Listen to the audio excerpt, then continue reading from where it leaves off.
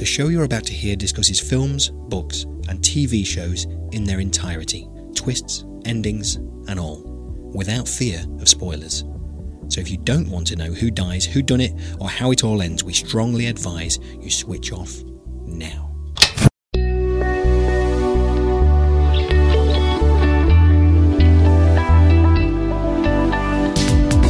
Hello, I'm Paul Tyler and welcome to Spoiler, the show which reviews movies, books and TV shows in their entirety.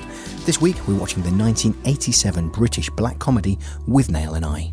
And just another final warning, we will be talking about the whole of the plot, what there is of it. We will ruin it for you. So if you've not already seen Withnail and I, go away and watch it now. Then come back to us afterwards. Have they gone?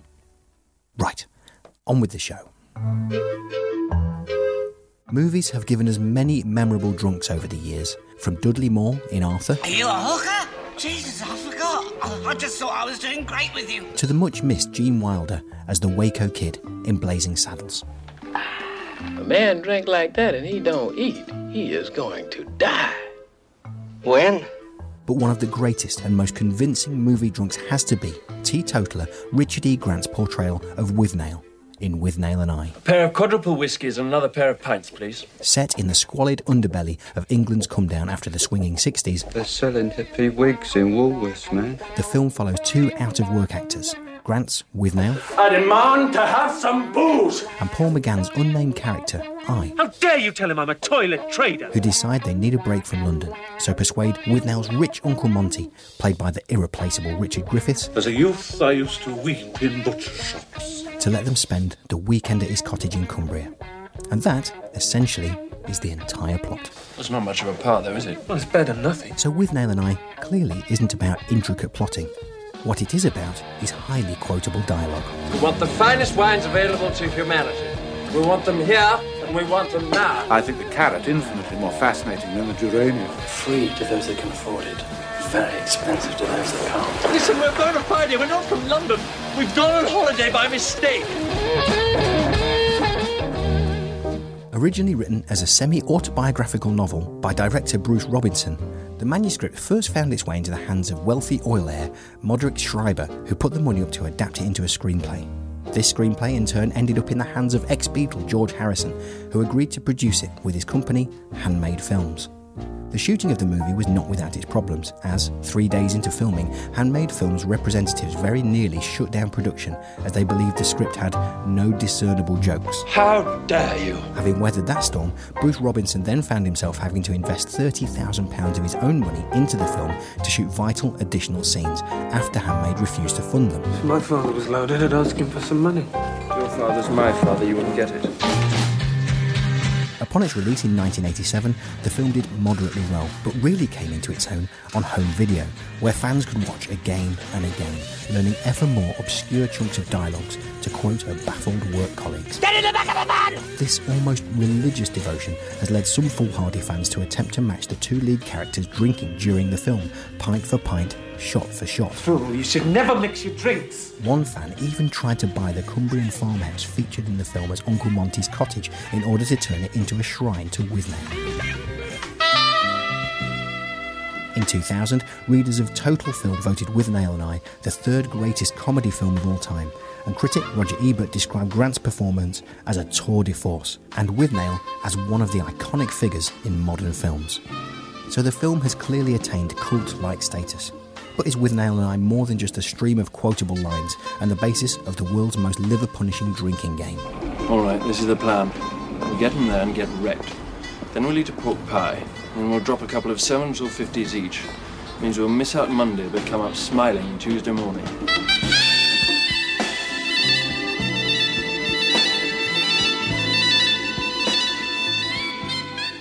Later in the show, inspired by Uncle Monty in Withnail and I, we'll be taking a look at the portrayal of gay characters in film and naming our top 5 movie drunks. But first, joining me to discuss a film with no plot are a couple of people who's obviously lost the plot. Thanks. Yeah, that's right. A man who believes that Wham's Freedom is a better #1 single than the Arctic Monkeys. I bet that you look good on the dance floor. We'll come to that, Andy. I'm not letting you off this. It's Andy Goulding. Hello. And a woman that actually likes cats and is covered in most of their cat hair. I don't know why I'm friends with these people. It's Rachel Burnett. Hello. Or should I say, meow? All right. Well, we're going to skip the cat thing because it's never very popular to criticise cats. However, Andy, explain yourself. Don't get me wrong, I do like Freedom by Wham. Great, really great track. Better in a disco, obviously, with, with a floor with disco flashing lights. Perfect. Absolutely perfect. But is it better than I Bet That You Look Good on the Dance Floor by Arctic Monkeys? Or are you having a go at their tax avoidance? No, it just is, isn't it? It sounds like a classic Motown single, whereas the Arctic Monkeys one, it's good, but it sounds like a sort of flash in the pan indie thing. Okay, well, we better put a little bit of subtext behind this before we get, with Nail and I we're talking about here, isn't it? But before we get to that, Andy, the king of the list, you're currently going through the greatest, 100 number one singles of all time. And I'm assuming, sorry, I've got to get to this. Unlike every number one single of all time thing, it won't be, will it? At number one, it won't be that one, will it? No, it's not. It's not. Excellent. Unless it... No, it's not. Right, enough of that tittle-tattle. On with Nail and I. Rachel, how many bottles of wine did you get through when you watched this? I like to remain sober whilst watching so I can fully appreciate the amazing performance. It made you want him, didn't it? It makes you feel drunk anyway. I don't think you need the extra help. Okay, so I mean, a lot of this is obviously going to come down to performance. Yeah. Let's not shy away from it. Go for it. Let's gush. I just think Richard E. Grant is absolutely marvellous. And it's his film debut. And he's a teetotaler as well, which is incredible. So I don't know how the heck he does it. But all the way through, you feel sickly with him, you feel headachy, you feel your mouth goes a bit like the bottom of a budgie's cage. It's just, you absolutely feel it. And his little red-rimmed eyes, and you just think, oh my goodness, it's brilliant, absolutely brilliant. Do you get a feeling, though, that because he was a teetotaler, I always think, I mean, I'm far from a teetotaler, and now it's even further from a teetotaler in my youth. But do you not feel that if you had been a teetotaler and you'd been able to observe people getting drunk, you might be able to act drunk a little better? Because that's true. When you're part of the crowd who's all drunk, you're not seeing all that kind of slurring and stuff, are you? That's true. That's just the way you're functioning. So, yeah. I mean, I know Bruce Robinson, the director, insisted that Richard E. Grant got drunk at least once to do this role, so he had a chemical memory of what it was like. But I don't think that would have contributed to the performance, because especially if you only do it once, you're just going to feel terrible and that's it, aren't you? Whereas I think years of probably being the only sober person in the room probably contributed to this brilliant performance. Let's pick apart the fact that it has no plot. How did this get made? I mean, I know we talked about that in the introduction. George Harrison picked it up, and he's been responsible for picking up many things, hasn't he? Like Holy Grail, wasn't it? Monty Python's Holy Grail as well. That wouldn't have been made without him. So what a hero. But I don't know, if someone dumped this on your desk, you'd say, that's not a film, mate. I think it is a bit of a strange one, because you need the performances behind the quotes. So if you get a screenplay like that and it says here, here, here, if you haven't got Richard Griffiths saying here, here, it's just... Oh, well done. Thank you. It's just a line. It's just a throwaway line, like, okay, here, here, here. But it needs the performances. So it took a bit of inspiration and a bit of looking at that script and going, yeah, I can kind of hear this, and amazing that they actually went with it. I think you need to be able to look beyond those quotes, don't you? Because, I mean, normally when people say nothing happened in a film, I mean, there's a certain kind of mentality, a person who says nothing happened in the film if there isn't like 4 car chases and 3 explosions in it. And I often find myself arguing with people about this. Like, someone once said to me that nothing happens in 12 Angry Men. Oh, there's just like 12 men sat in a room talking. And I said, no, but so much happens. They like come on so far in their opinions and the character development and everything. But with this, I have to concede, nothing happens. It's not just the plot. The characters, the way they are in the beginning is the way they are in the end. One of them manages to physically extricate himself from the horrific situation that they're in. And the others, they just, the way they were at the start, they end in the same way, possibly slightly sadder. Yeah. So what is it? And I think you need to be able to look at that script and see that it captures a moment in time. And it captures, they're not quite stereotypes, but they're kind of, they are very well-rounded sort of depictions of people who would have been these kind of left in this hangover of the end of the decade. When it got to the end of the 60s, it's like this kind of descent into a feel-bad world from after like the Summer of Love and everything, when people realise, oh, hang on a minute, we've got Vietnam, we've got like the assassination of Martin Luther King Jr. and Bobby Kennedy and everything, and there was this big hangover as it drifted from decade into decade. And I think the characters in this just encapsulate that so perfectly. I think the first time I saw this, I was 13 years old, and so I didn't have kind of that context. I didn't have any idea of the political and social context of the end of the 60s. And I came away from it not really knowing what to make of it. And then, like, about 3 or 4 years later, for a period of time, this was my favourite film of all time.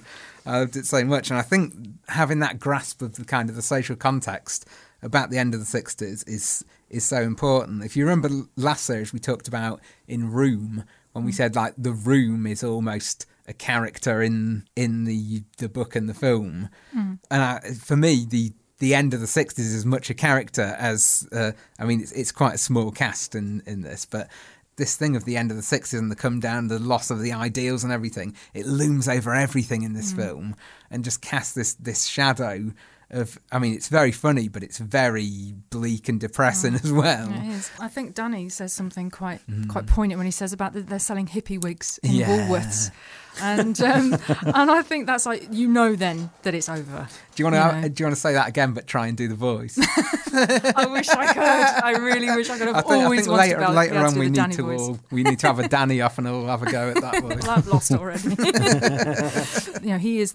He encapsulates for me the 60s, and he absolutely realises that it's dying, but he's determined to go down with the ship, I think. But yeah, it is a character in the film, and I think maybe that's why George Harrison did see something in it. Yeah, because he lived through that. And he probably read through the script and thought, God, yeah, that's how I feel.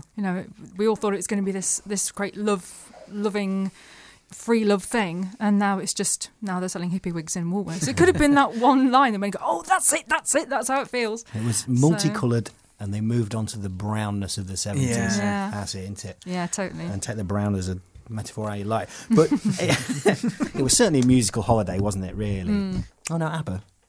Anyway, right, so, sorry, I drifted off. Bowie. Oh, yeah. Bowie in the 70s, T-Rex. All right, I'm going to retract my further statement. Punk. Yeah. I didn't really go for punk. Oh, really? Oh. But actually, let's link in some music here, because believe me, there are no questions attached to what I'm about to say. So dig me out of this particular radio cul-de-sac, kids. But the references have seeped their way into people's lives, and it when they open the door. I saw this film probably in the 90s when I lived in a house that. I looked at that washing up in their house, for example, with nails, and I thought, call that washing up? That was. We had a rule. We had a rule in that house where you weren't allowed to do the washing up at least 24 hours after the last person, because let's face it, if you take your turn and you're only washing up like a glass and a cup or something like that and a spoon, then that's not fair. No. You have to. You had to be able to tackle on loads. I know. It made sense at the time. It really did. But hey, that was the 90s kids, which was a bit more colourful than the 70s. But it was just that when they said, oh, that was Presuming Ed, and I thought, oh, that's the name of an Elbow song. So, that seeped its way into there. And then the quote where he goes, even a stopped clock gives the right time twice a day, from Paul McGann, is the intro to Cool Your Boots by Ride. You're on board, you know me, right? Ride, yeah, of course, Ride.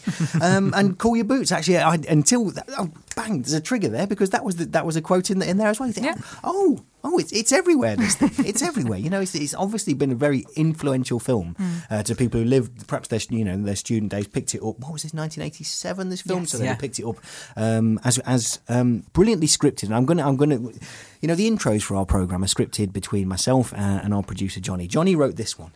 And what was the phrase? Was it home video? Was that it? Was it home video? Because that's it, that perfect phrasing there, because it was on a videotape that people watched this again and again and rewound and watched him go backwards and then watched him go forwards again. So there you go. Like I said, I just wanted to get those references in there. There's no question attached. Well, I actually owned this on home video. It's where I fell in love with it, and it was I own it on DVD now. But there was something about putting a video in. that felt right for this film. That idea that it could just unwind at any time, this like old sort of outdated format, and that's what this film does. It almost stains you in watching it. You can always feel like you come away needing a shower from it. Okay, right. Well, I think now is going to be the perfect time to take a break because we're drifting down nostalgia lane here. Later, Andy is going to be taking a closer look at the portrayal of gay characters in movies, and we'll be giving our final verdict on Withnail and I. That's all after this short break. Hope you're enjoying the show so far. If you'd like to help us make more, you can do so by visiting our webpage, spoilerpodcast.co.uk, clicking on the donate button and giving whatever you think we're worth. Alternatively, if you're planning to buy anything from Amazon, if you do that via the links on our website, we'll get a few pennies each time. That's spoilerpodcast.co.uk. Or you can help us out for free and get yourself an audiobook of your choice into the bargain by signing up for a free 30-day trial with Audible via the link on our website. Audible have the world's largest selection of audiobooks, including The Wawa Diaries, Richard E. Grant's personal account of the experience of writing and directing his autobiographical film of the same name. You can cancel your membership at any time within the 30 days and you won't pay a penny, but you still get to keep your free audiobook. Just go to spoilerpodcast.co.uk and click on the Audible trial ad on the left-hand side. We get a few quid each time someone signs up via our link, which will help keep our producer Johnny supplied with the finest wines available to humanity. Now, back to the show. Would you like a drink? Sherry. Sherry. Sherry? Sherry. Sherry.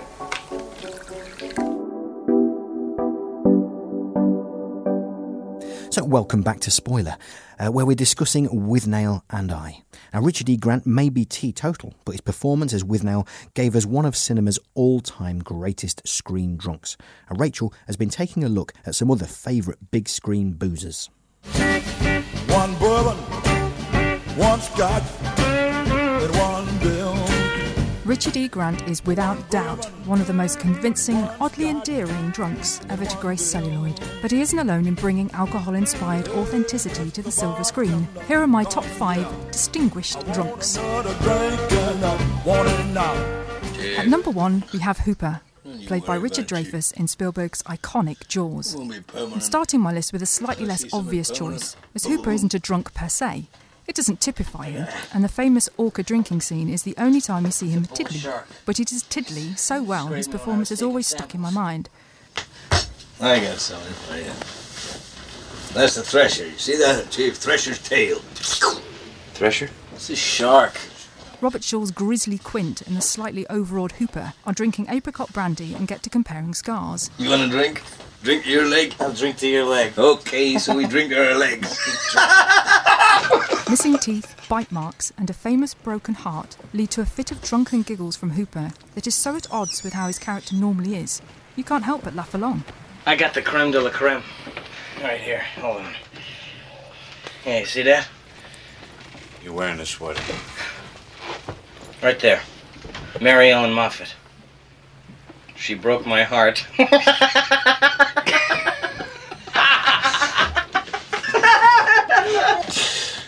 What's that one?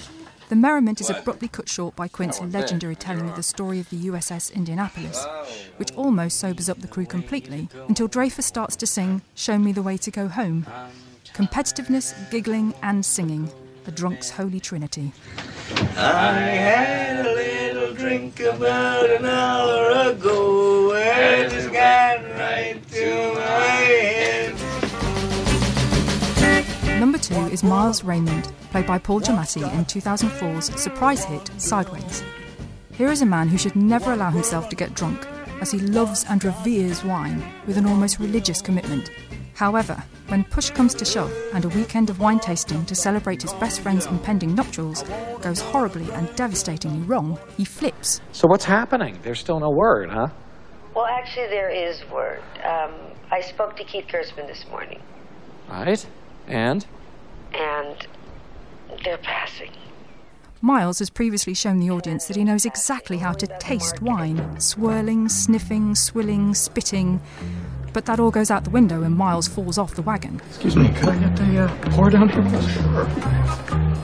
There's a special on the Syrah by the case. Hit me again. The whole sorry incident culminates in a gross moment of gluttony and despair when Miles glugs the entire contents of the vineyard spit bucket. Ugh.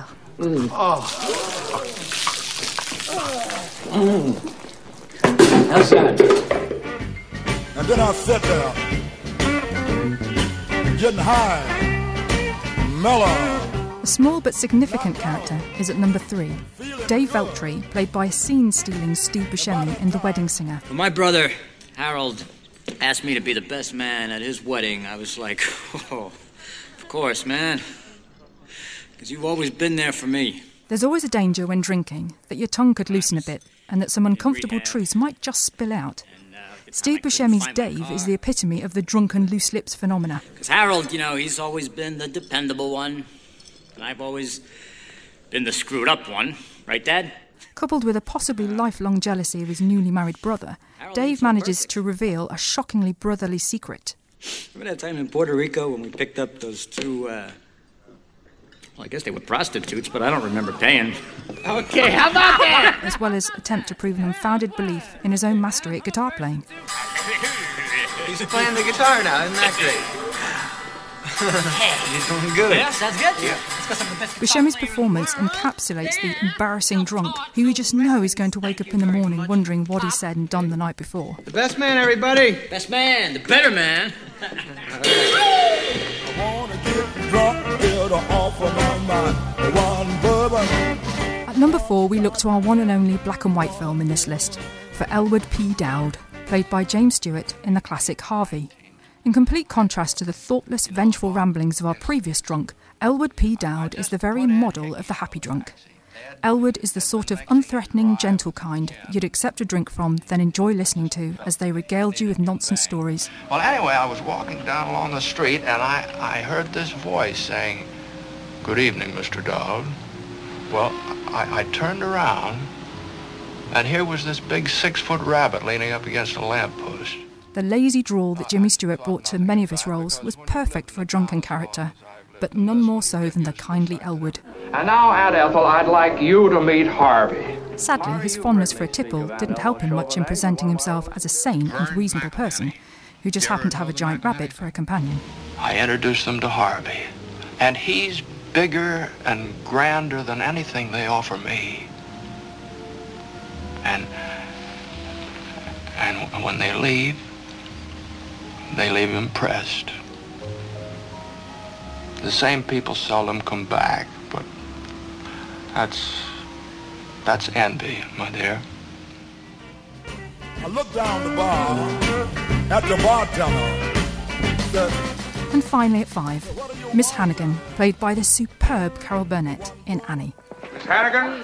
Mr. Warbucks, do you know something? For a Republican, you are sinfully handsome. Thank you. You could be forgiven that only men can play decent drunk in films, since they seem to get the lion's share of these kind of roles. My God, is that thing real? However, very early on in my film-watching life, I came across an amazing portrayal of a female drunk that I still think takes some beating. It is especially magnificent during one of the more memorable numbers, Little Girls. Little girls, everywhere I turn. Despite the fact that Carol Burnett had to sing a coherent song while hitting choreographic beats, she still managed to appear completely sozzled. Her slurred words, unbalanced movements, and the additional drinking from bottles and vases around her rooms added to the almost headachy feel to the scene. When a bottle and a glass clash together in her hands and she flinches, it's almost tangible. You certainly wouldn't want to spend too long watching her, or you'd end up needing to lie down in a darkened room yourself. Masterful. Someday I'll step on their freckles. Some night I'll straighten their curls. So, keep these characters in mind next time you fancy a tipple. Let them be a lesson to you. And if you're going to overindulge, make sure you're an Elwood, not a Hannigan.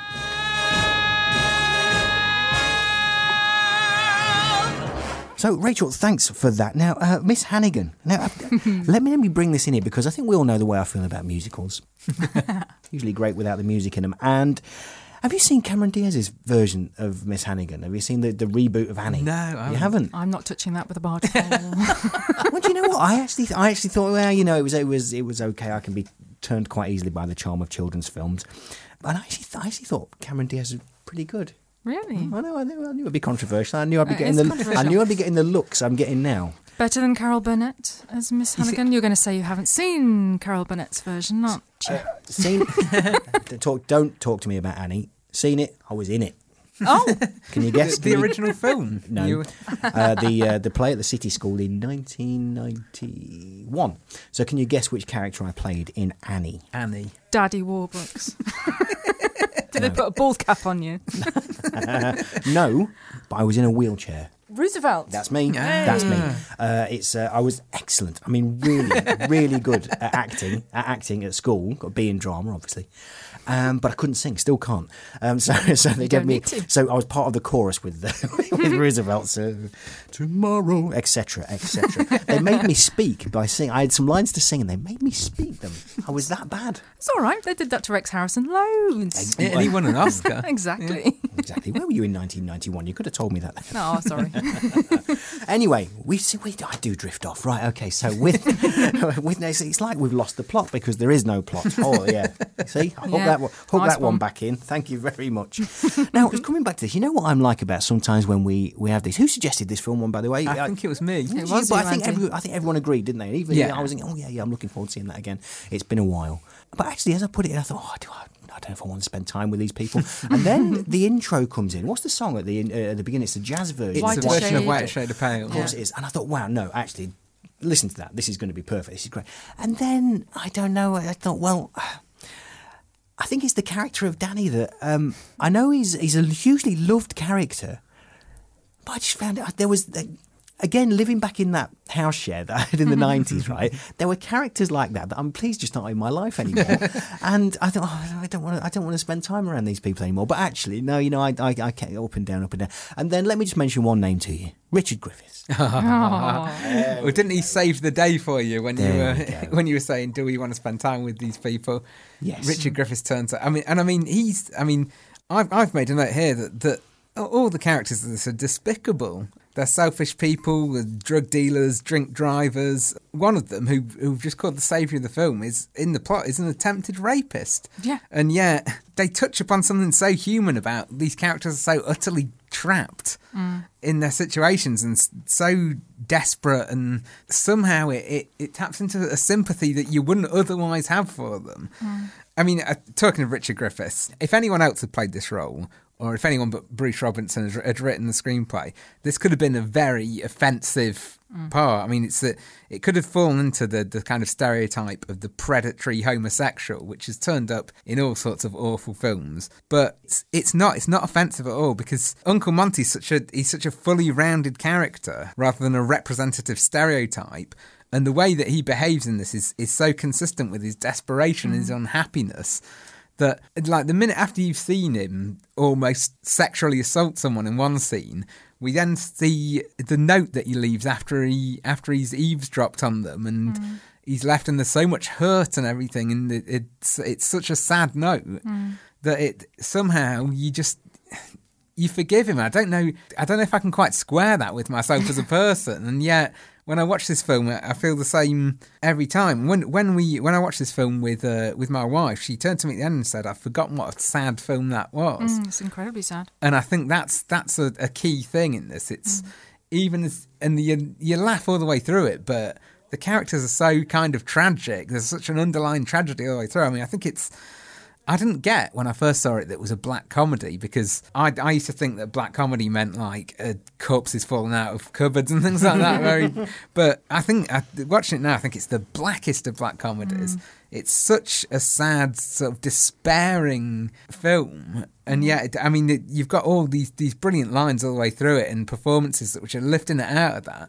But I feel a sense of melancholy all the way through it as well. It's not like a comedy that you put on like Caddyshack or something, where you just sort of, it's going to lift you for that hour and a half. You're going to watch this and you're going to feel a sense of melancholy. You feel trapped with these characters, don't you? It is. I mean, the waffle we were talking about with plot earlier, and let's make a statement here today. Let's have less films with plot in, please. Life doesn't have a plot, does it? Yeah. And you're right. When you lose some of that plotting and saying this needs to happen here, this needs to happen here, you end up with true emotion portrayed by a wonderful actor in Richard Griffiths, and a superbly written script around that as well, isn't it? Now, Andy has been taking a look at the movie world's sometimes uneasy relationship with homosexuality. During my teens and 20s, I suddenly found myself mistakenly perceived as gay on a fairly regular basis. Though I never pinpointed exactly why this was, I was never offended by the assumption, just a little surprised, at least on the first few occasions. However, while some people asked me the question out of curiosity, more often than not, it was easy to detect either a hostile sense of revulsion or a juvenile mocking glee, both of which equated to an obvious homophobic attitude. The question, "Are you gay?" was invariably punctuated with the word "mate" in order to hastily affirm my tactless interviewer's own heterosexuality, and surprise followed when I responded with a simple "no." After all, films and television have more often than not taught us that the worst thing you can do to a man is question his heterosexuality, and that the correct response is desperation to correct this at all costs before it severely damages your reputation. During the height of 90s laddism, the Divine Comedy released a single called Generation Sex, which begins with Neil Hannon singing the line, Generation Sex respects the rights of girls who wanna take their clothes off, as long as we can all watch, that's okay. Although it has undoubtedly come a long way in attitudes towards homosexuality, I'd say that cinema's current treatment of gays and lesbians roughly equates to Hannon's hypothesis. We respect the rights of homosexuals as long as we retain the right to have a good laugh at them at the same time. Often I'm watching and enjoying a film, only to suddenly have the enjoyment undermined by a throwaway piece of homophobia, which either seems to go unnoticed by everyone else, or, more distressingly, gets the biggest laugh of the whole movie. In Sam Raimi's Spider-Man, for instance, while fighting against the humongous wrestler Bonesaw, Spider-Man taunts him with the words, "That's a cute outfit. Did your husband give it to you?" In the romantic comedy Just Friends, Ryan Reynolds' character, forced to sit through a showing of the film The Notebook, whispers disgustedly, "This is so gay." Immediately after which, we see two men in the row in front of him kissing. They stop, turn, and smile at him, and he reacts with barely suppressed disgust. Perhaps most troublingly, given that it is aimed at children, Toy Story 3 features a moment in its closing credits in which the toys receive a letter from Barbie and Ken. Hope to hear from you soon. We're all super excited about your... Assuming it was written by Barbie because of its sparkly purple writing and doodles of hearts and stars in the margin, when they realised it is actually written by Ken. Buzz? Barbie didn't write this. They look at each other and pull awkwardly disapproving faces that can probably be best described using the term, ooh, For all its casual homophobia, though, cinema is at least now a medium in which gay and lesbian characters are more visible, and the subject of homosexuality can be tackled in depth and with an authenticity and sensitivity that was once impossible to get past the censors. In Rob Epstein and Jeffrey Friedman's brilliant documentary The Celluloid Closet, based on the book of the same name by film historian and gay rights activist Vito Russo, one of cinema's earliest pieces of film, the 17-second Dixon experimental sound film, is identified as an important early example of the depiction of male intimacy. In the film, cinema pioneer William Dixon plays a violin while two men dance together to the music. Although some critics have noted that in the 19th century, all-male stag dances were not an uncommon thing, the way the two men hold each other is so tender and so movingly unafraid of potential judgment that it would never have evaded the censor's scissors once the Hays Production Code was adopted in the 1930s.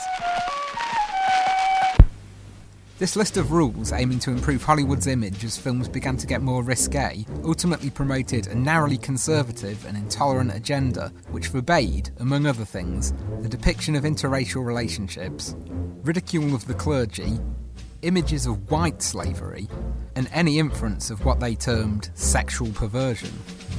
This latter stipulation proved to be the hardest to get around, and over subsequent years, as previously forbidden depictions of drugs, abortion, nudity and open-mouthed kissing made their ways onto the big screen, Hollywood still showed disproportionate reticence when it came to homosexuality. Do you eat oysters? When I have them, master. Do you eat snails? No, master. Do you consider the eating of oysters to be moral and the eating of snails to be immoral? No, master. Suggestive scenes in Spartacus, utilising strangled metaphors about enjoying both snails and oysters, were cut out. It is all a matter of taste, isn't it? Yes, master. Tennessee Williams adaptations were hacked to pieces to remove any implication of same-sex attraction. Director William Wyler only managed to sneak a subtle gay subtext into Ben-Hur by hiding the true nature of Ben-Hur and Masala's relationship from an oblivious Charlton Heston. After all these years, still close. In every way.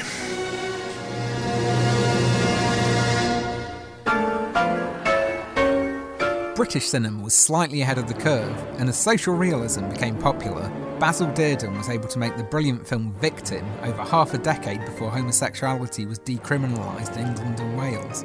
Victim focuses on Melville Farr, a successful barrister whose career and marriage are threatened when a young man with whom he shared a brief romantic relationship warns him that blackmailers have an incriminating photograph of the two of them together. Written by husband and wife team Janet Green and John McCormick, Victim was an affirmation of their support for homosexual law reform and stars Dirk Bogarde, who brought his own experiences as a closeted gay man to his intense performance. I want to know the truth. I want to know why he hanged himself. He was being blackmailed. That's why he stole. Yes. Someone found out he was a homosexual and blackmailed him. That's it. For all its taboo-breaking importance, Victim has been retrospectively viewed as fairly traditional in some regards. Melville is depicted as never having had sex with any of the men he desired, and the film ends with him reconciling with his wife. As critic Pauline Kael noted, the hero of the film is a man who has never given way to his homosexual impulses. He has fought them. That's part of his heroism. All right, you want to know. I shall tell you. You won't be content until you know, will you? Till you ripped it out of me. I stopped seeing him because I wanted him. Do you understand? Because I wanted him! While Victim helped pave the way for more films about homosexuality, this era of films generally depicted gays and lesbians as tortured figures whose struggle with their sexuality usually ended in tragedy. Screenwriter Arthur Lawrence observed, "You must pay. You must suffer. If you're a woman who commits adultery, you're only put out in the storm. If you're a woman who has another woman, you better go hang yourself. It's a question of degree, and certainly if you're gay, you have to do real penance, die." For gay characters unwilling to fit into such melodramatic formulas, audience scorn often awaited. Arthur Hiller's 1982 film Making Love attempted to tackle homosexuality in an adult, non-melodramatic way. Although it showed nothing more racy than two men kissing without their shirts on, the studio felt the subject was controversial enough to slap a warning on the beginning of the film. The message read, "Making Love deals openly and candidly with delicate issue. It is not sexually explicit, but it may be too strong for some people. Making Love is bold but gentle. We are proud of its honesty." To him, she was the most beautiful woman in the world. Witty, loving, warm. To her, he was a friend she could always turn to. A lover, a husband, a man as compassionate as he was strong. But there was a need in him he could no longer keep unexplored. Since it is hard to imagine anyone going to see a film called Making Love without expectations of some sexual content, the implication of the message is clear, and the studio's professed pride in the film's content did not extend to the courage to not offer the narrow-minded an escape route before even one frame of the movie had appeared on screen. Making Love, a love story for the 80s. To my mind, this is entirely the wrong approach, and panders to the prejudices the filmmakers are doing their best to destroy. Of his 1993 film Philadelphia, director Jonathan Demme said, "We didn't want to make a film that would appeal to an audience of people like us, who already had a predisposition for caring about people with AIDS. We wanted to reach the people who couldn't care less about people with AIDS. That was our target audience. Discreetly suggesting to homophobes that the films of Todd Haynes or Greg Araki might not be for them is to render impotence a powerful tool against prejudice.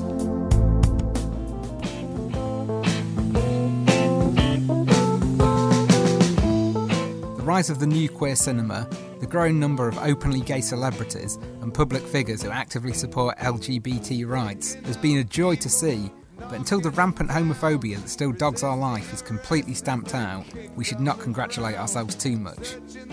Whether homophobia is born of religious objections, a misguided perception of old-fashioned family values, or just honest-to-goodness thick-headed bigotry, it's just not good enough anymore. Sing if you're glad to be gay. Sing if you're happy that way. Everyone is entitled to an opinion, but if your opinion happens to impinge on the rights of others, then you must expect to eventually be shouted down. You can't claim intolerance in defence of your right to be intolerant. Charlie Chaplin, often mistakenly believed to be Jewish, was once pointedly asked if he was. His response, it has taken me over a decade to realise, is also the perfect answer to the sneering question, "Are you gay, mate?" And if I am ever faced with that question again, I shall respond with this simple, elegant words. I'm afraid I don't have that honour. Sing if you're glad to be gay. Sing if you're happy this way. Well, thanks for that, Andy. Thank you very much. Now, and I think sometime during the 90s, and this is bringing back the 90s, like, I don't know, some of it I'm really enjoying, some of it I'm thinking, oh, but this part I'm enjoying because, throughout the 90s, I was chatted up quite a lot by men. I always found it such, it's like oh, well, thank you very much. It's like, yeah, I mean, not for me, hey, well done, but, thanks for the attention. I mean, and I'll be honest, any attention was welcome. You see, I would have liked to have been chatted up. I was never chatted up. I was just asked if I was gay, but there was never any interest. I think I've definitely always had a camp air around me, which I certainly don't dissuade. So, back what film we're talking about? Have we all drunk a bit too many fine wines? Yeah, fine wines and a little bit too much lighter fluid. Light ales. Lighter fluid. But we don't have to put a thing in here saying don't drink lighter fluid. I don't That's think so. Just common sense, isn't it? I never like those things anyway that say don't do this, don't do that. No. I mean, it's just, There's plenty in Withnell, and I say don't do that. Anyway. Most houses don't have lighter fluid in, I would say, these days anyway. No. But this is the 60s, so... Yeah. No filling up. Maybe they're lighters? Oh, yeah. Well, they used to have fancy lighters then, didn't they? Like, like a Zippo lighter, that kind of thing, wouldn't they? Yeah, proper fuel. Oh, man, that was a boring piece of radio. Keep that in, though. Keep that in. I think we've peaked here. We've peaked, and But this actually, I mean, let's face it, right? If you'd been on the end of a Camberwell carrot, right? Don't smoke at home, kids, whatever, right? This is the kind of boring 3 a.m. conversation you'd be stuck with, isn't it? Oh, man. Did you do lighter fluid? Yeah, Zippo lighter. Right, let's move on to the ending, shall we? I want to talk about the little bit of Latin that they talk, that I've only just figured out what they say. Did you find out about this? No. So there's a section where they're playing cards in the cottage, and Richard E. Grant's character and Monty are having a bit of an exchange and looking at or Marwood, as we know he's called. I'm going to come back. I'm going to pick up. I'm going to come back to you on that. Okay, and they start speaking Latin, which is a very public schoolboy thing to do. Yeah, that they're talking in Latin because they know he won't understand. And I've only just recently found out what they say to each other. Monty says, "Looking a bit lonely, isn't he?" And Withnell says he needs a queen to come to the rescue. So when he pulls a queen. That's why they laugh so heartily. So this is why I can forgive Monty more, because actually Withnell's making this happen all the way along the line. Yeah. He doesn't really think that it's anything like aggressive to go and get him, really. He thinks he's just playing hard to get.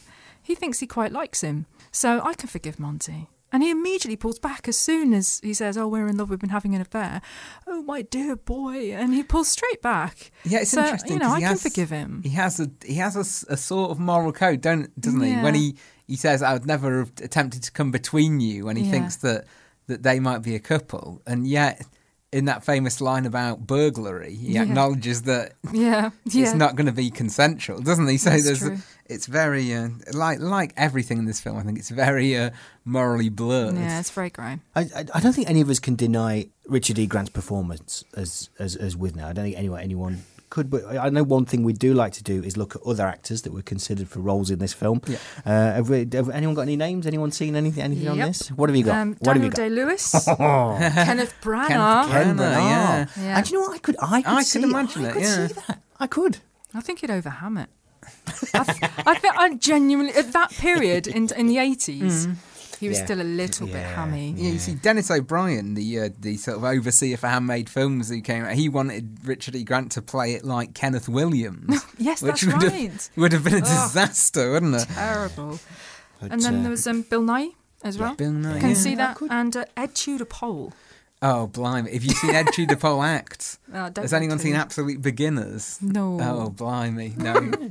So, just now, Rachel, you were saying the name Marwood, and I've seen on that there internet people refer to him as Art Marwood. I just prefer Paul McGann's character here, there to be no name and him to be I.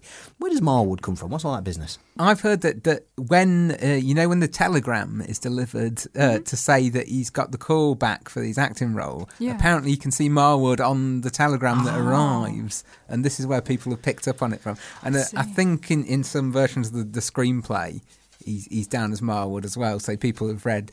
I mean, this started off as a novel, didn't it, that was passed around people, and then a screenplay. So I think people have picked up the name not from watching the film, but from the various sort of hard copies that went round. So you wouldn't want to know Withnail's first name either, then? Absolutely not. No. Okay, I won't tell you. That'd be like that time I found out what Losing My Religion was really about. Don't tell me. I know, it's awful. No, honestly, it's nice and all, but it's still, it's not what's in your head. It's not what's in my head. No. Can I just pick up at this point as well and say that I think Paul McGann is really, really good in this film, and he's always overlooked. Obviously, because he's against these powerhouse performances of Richard E. Grant and Richard Griffiths, and Ralph Brown, obviously, as Danny the Dealer, is giving it this kind of over the top performance, which they picked out, but Paul McGann holds it together so much, and I think the role he's playing, he's kind of the fixer. He kind of they get into the cottage and he says, "Right, you do the firewood, I'll do this," and I think he kind of feels like that in terms of acting as well. He holds all the big performances together with this thing that we can sort of grab onto as viewers. I think he is kind of our way into this world, and that's why when he escapes it at the end, it's so much of a kind of release for us as well. Yeah, because we definitely go with him. Yeah, I feel we leave Withnail behind as well. Yeah, because you're right. We can't relate to any of them really, but if we relate to any of them, it's him. Yeah. So no, it is a beautiful performance. And just a little bit trivia for you: he was fired and rehired a couple of times because Bruce Robinson didn't like his Liverpudlian accent, so he had to put on his home county's accent, which is beautiful. Yeah, isn't it? Yeah, and it is definitely the right accent as well. I don't know, it's very stable. It's a very stabilising accent. He never gets incredibly passionate, only these little bursts of passion. And I think that's, you couldn't have somebody being all passionate and it just wouldn't work. You need Withnail and you need I. He doesn't get a lot of the big lines either, does he really? But I do love hearing him say, "My thumbs have gone weird." Yes, that's exactly the line I was thinking of. Why did you poison their onions? So with your DVD set, have you got the audio commentary? Is that what? Have you got that? I don't think there's an audio commentary. Oh no, I think there is. Well, there's one. I know there's one available on YouTube, and I sort of flicked through it a bit. And there's Paul McGann and Ralph Brown who plays Danny. And Ralph Brown, when you look through his IMDb, Mike, he's been in everything. Because you do look at, he's been in that. He's that guy that was in What's It? Yeah, and he's just fantastic. But he's got a perfect. I mean, especially as he's matured, he's got his perfect face for a villain, I suppose, or someone who needs to look a bit mean. I think he essentially reprises the role of Danny in Wayne's World 2 as well. Excellent. Oh, excellent. Oh, yeah, I should have gone, excellent. Right, now, I do feel now that it's perhaps time to move on towards the ending. And when they got back to the fact, and I'd said before about the character, I started to get a touch irritated again, but there was this look, just one look from Richard E. Grant, and it was the look when I gets to tell people that not only has he got a part, he's got the lead role, and this look when Withnail says, "Congratulations," and you can see he kind of means it, but he doesn't really mean it, and he's very jealous, and he's very so he's kind of sobered him up because it's. Oh, I'm an actor, darling. All that kind of thing. It's all in there in that one look. I think there's even more than that. I think that means he's going to leave me because he really needs He really needs him in his life. And I think there is love there. And I know there's lots of debate about whether he's in love with I or not. But there's definite, you're going to go off and you're going to have this amazing life and you're going to leave me behind.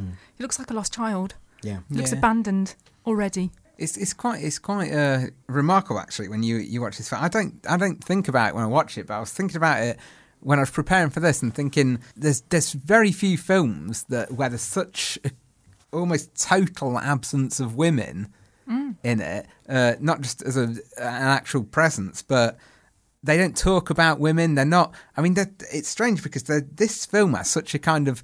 It's so kind of interlinked with sort of lad culture. I mean, there was a lot of. I think Loaded magazine in their first ever issue did a big sort of.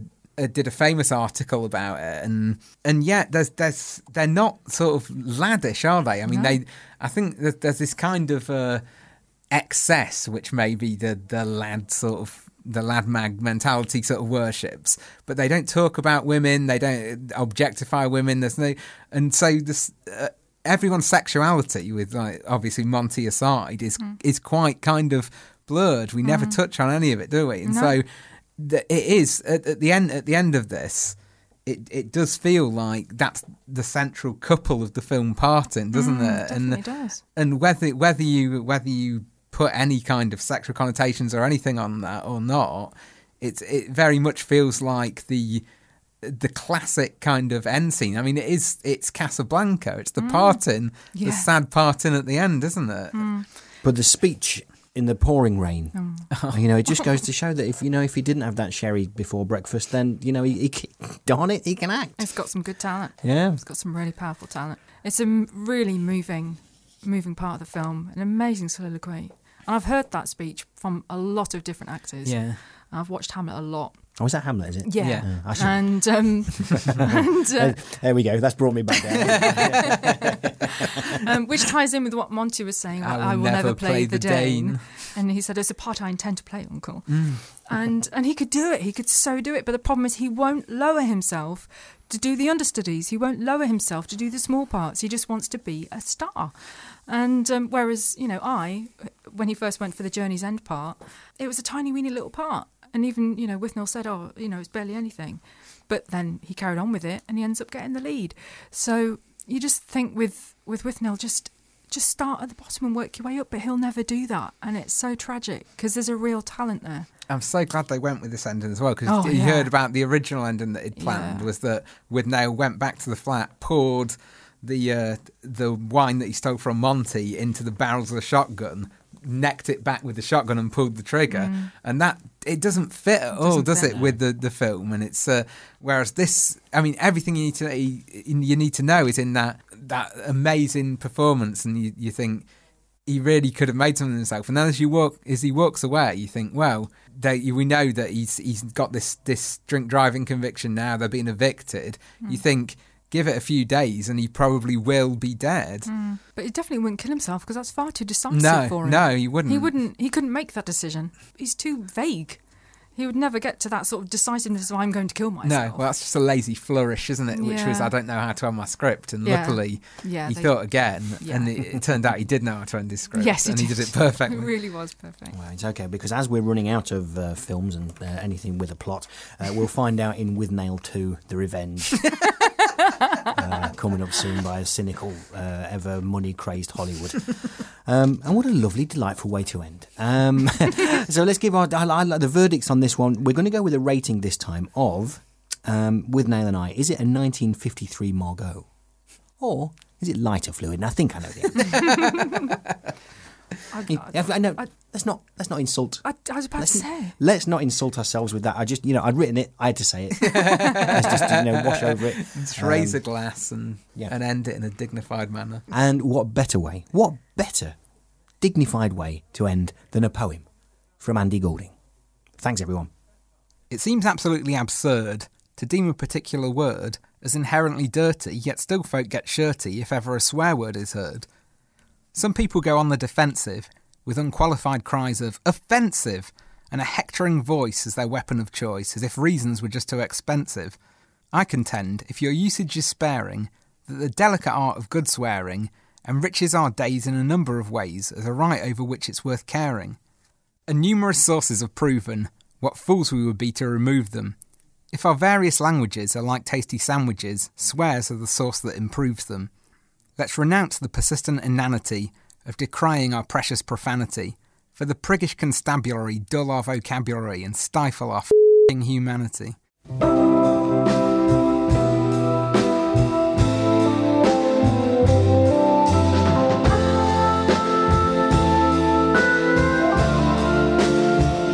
You've been listening to Spoiler, hosted by me, Paul Tyler, with Andy Goulding and Rachel Burnett. Our theme music was composed by Ron Butcher, with additional music from the With Nail and I original soundtrack.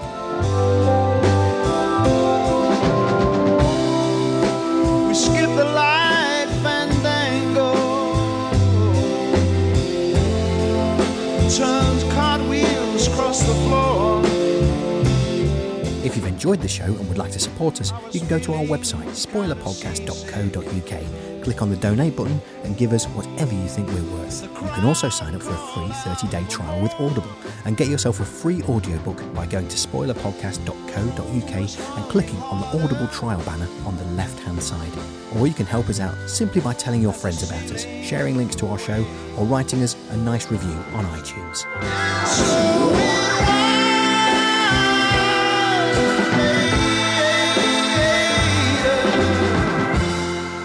Next time on Spoiler, we're taking a look at Season 1 of the sci-fi TV series Humans. I'm watching you. I'm watching you too, Laura. You're right in front of me. If you'd like to contact us, you can email hello@spoilerpodcast.co.uk. Find us on Twitter or Facebook, or go to our website, spoilerpodcast.co.uk. Spoiler is produced by Johnny Hall and is a Joe Schmo production. The show was recorded at the studios of Siren FM in the heart of the beautiful cathedral city of Lincoln. This place is uninhabitable.